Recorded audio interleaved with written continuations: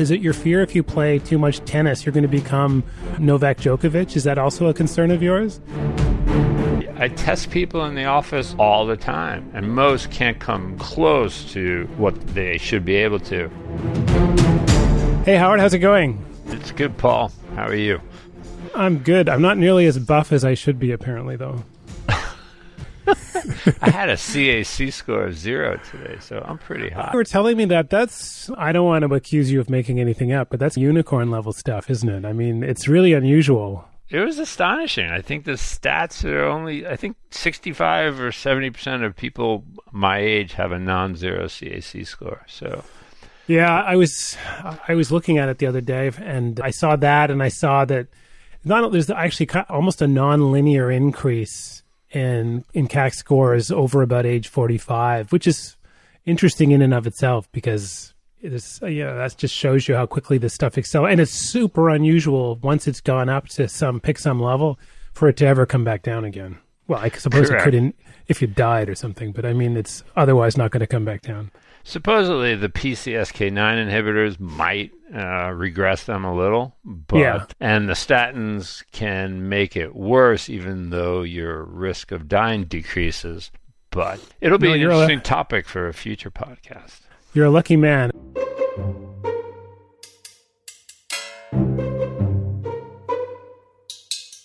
It's so hard as you get over 30, 40, 50 to maintaining, let's leave aside one of our favorite topics, endurance, because today we're going to sarcopenia and muscle tone and the things you can do about it.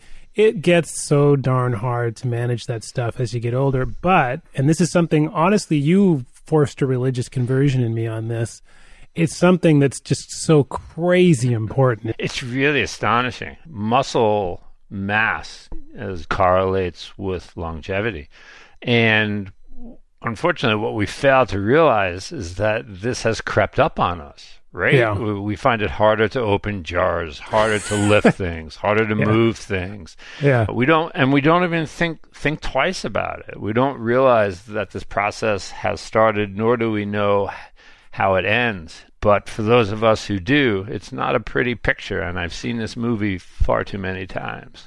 I bet you have. I mean, the fundamental issue is, all else equal, even if I stay active, there is going to be an age-related decline in muscle tone as you get older.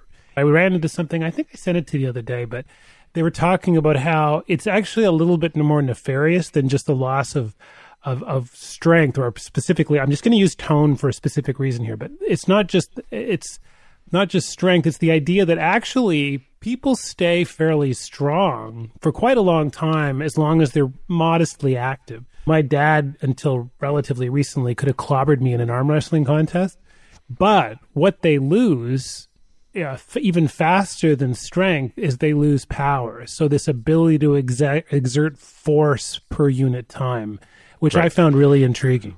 Right. Associated with the muscle mass, I think we lose approximately 1% of muscle mass per year after 45 or 50, and it does accelerate a bit, but we lose 3% of our power, which is really an impressive number if you compound that over 30 years. Yeah, if you do financial math here, that's essentially like saying you lose all of it over the course of 2 decades.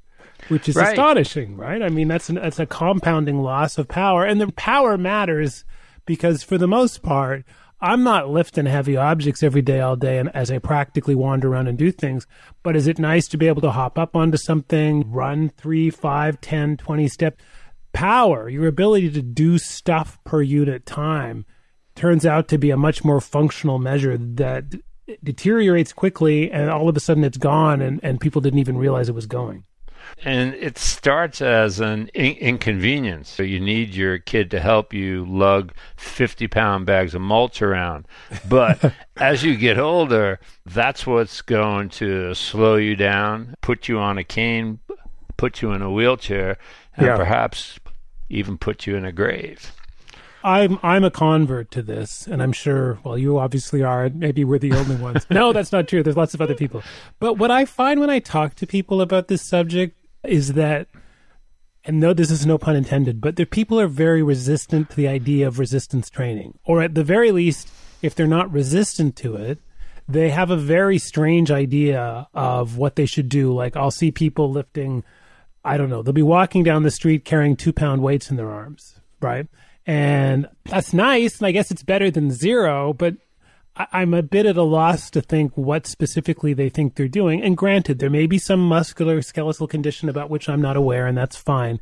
But I see that a heck of a lot. And yet, and I also see, as I said, this incredible resistance. And it's not necessarily the cliche is that it's gender-based, that let's say, for specifically, women are more resistant to resistance training. But that's not true either. It just seems like there is a general resistance to even doing it. And I've always had a bunch of hypotheses, like gyms are scary places. I know, I hate gyms. For a long time, I wouldn't go there because they were all these great big dudes in weird shirts and stuff. And I just felt like there was too much testosterone. I need to get out of here. Maybe fear of injury. I'm trying to think, like, what keeps people? Why is there this strange idea that I should stay away from resistance training when these people are perfectly happy to walk around the mall for an hour? I think most people will associate resistance training with weight training, heavy weight training, and muscle heads and muscle bodies and beach bodies, etc. Yeah. But on the other hand, I also see and discuss this with a ton of people who have the misconception of what exercise is. I'll see them and we talk about, okay, you have a little bit of arthritis. The best thing that we can do for your longevity and for your knee is exercise. And they immediately come back and say, I walk 2 miles every night after dinner. And I pull out a handout, that describes what exercise is to me, right? And that's aerobic training, HIIT training, resistance training, and balance training. And, I can't do all that. Sure you can. And we start to go through how. So I think that people misunderstand how important maintaining their muscle mass is. But and I also think, and that's a really good point on the gym head thing, I get these crazy complaints back from people saying, well, I can't do that because I don't want to get bulky. I said, do you have the same reaction about playing tennis? Is it your fear if you play too much tennis, you're going to become Novak Djokovic? Is that also a concern of yours? Because that's pretty unlikely. But there's some strange thing where people think if I start lifting weights, I'm going to look like Schwarzenegger in the 70s. And I don't want to look like that. They do have what a lot of people, I'd say over the age of 45, 50, it's the fear of injuring themselves. Yeah. Without a doubt. They've been told, perhaps even by a physician, don't overdo it. You have some arthritis. You don't want to make your arthritis worse. The concept that arthritis is a mechanical process or a wear and tear process still pervades not only the medical community, but obviously the population at large. People don't understand it's a biological process, and actually resistance training can mitigate the downsides of the arthritic process.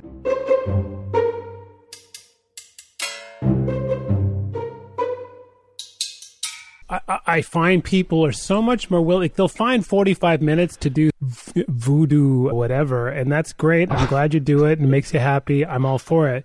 But don't confuse that with targeted resistance training, targeted high-intensity interval training, and even more fundamental, and I got into this the other day with someone who had a back problem. They'd pulled a muscle in their back years ago, and then they pulled it again more recently, and said, I can't do any resistance training because I'm afraid that I'll hurt my back. I'm just doing stretching and what have you. Well, and so my answer was, I get that, and you need to be very careful. Backs are very twitchy, awful things.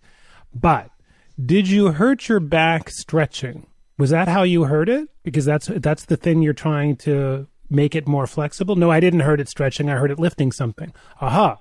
So if you hurt it lifting something, would it not stand to reason that the thing you want to do, at the very least, is help other muscles in your back become more protective with respect to whatever the weak parts in the chain that comes down, from your shoulders to your butt, and find ways to allow your other muscles that are healthier to have a more protective role.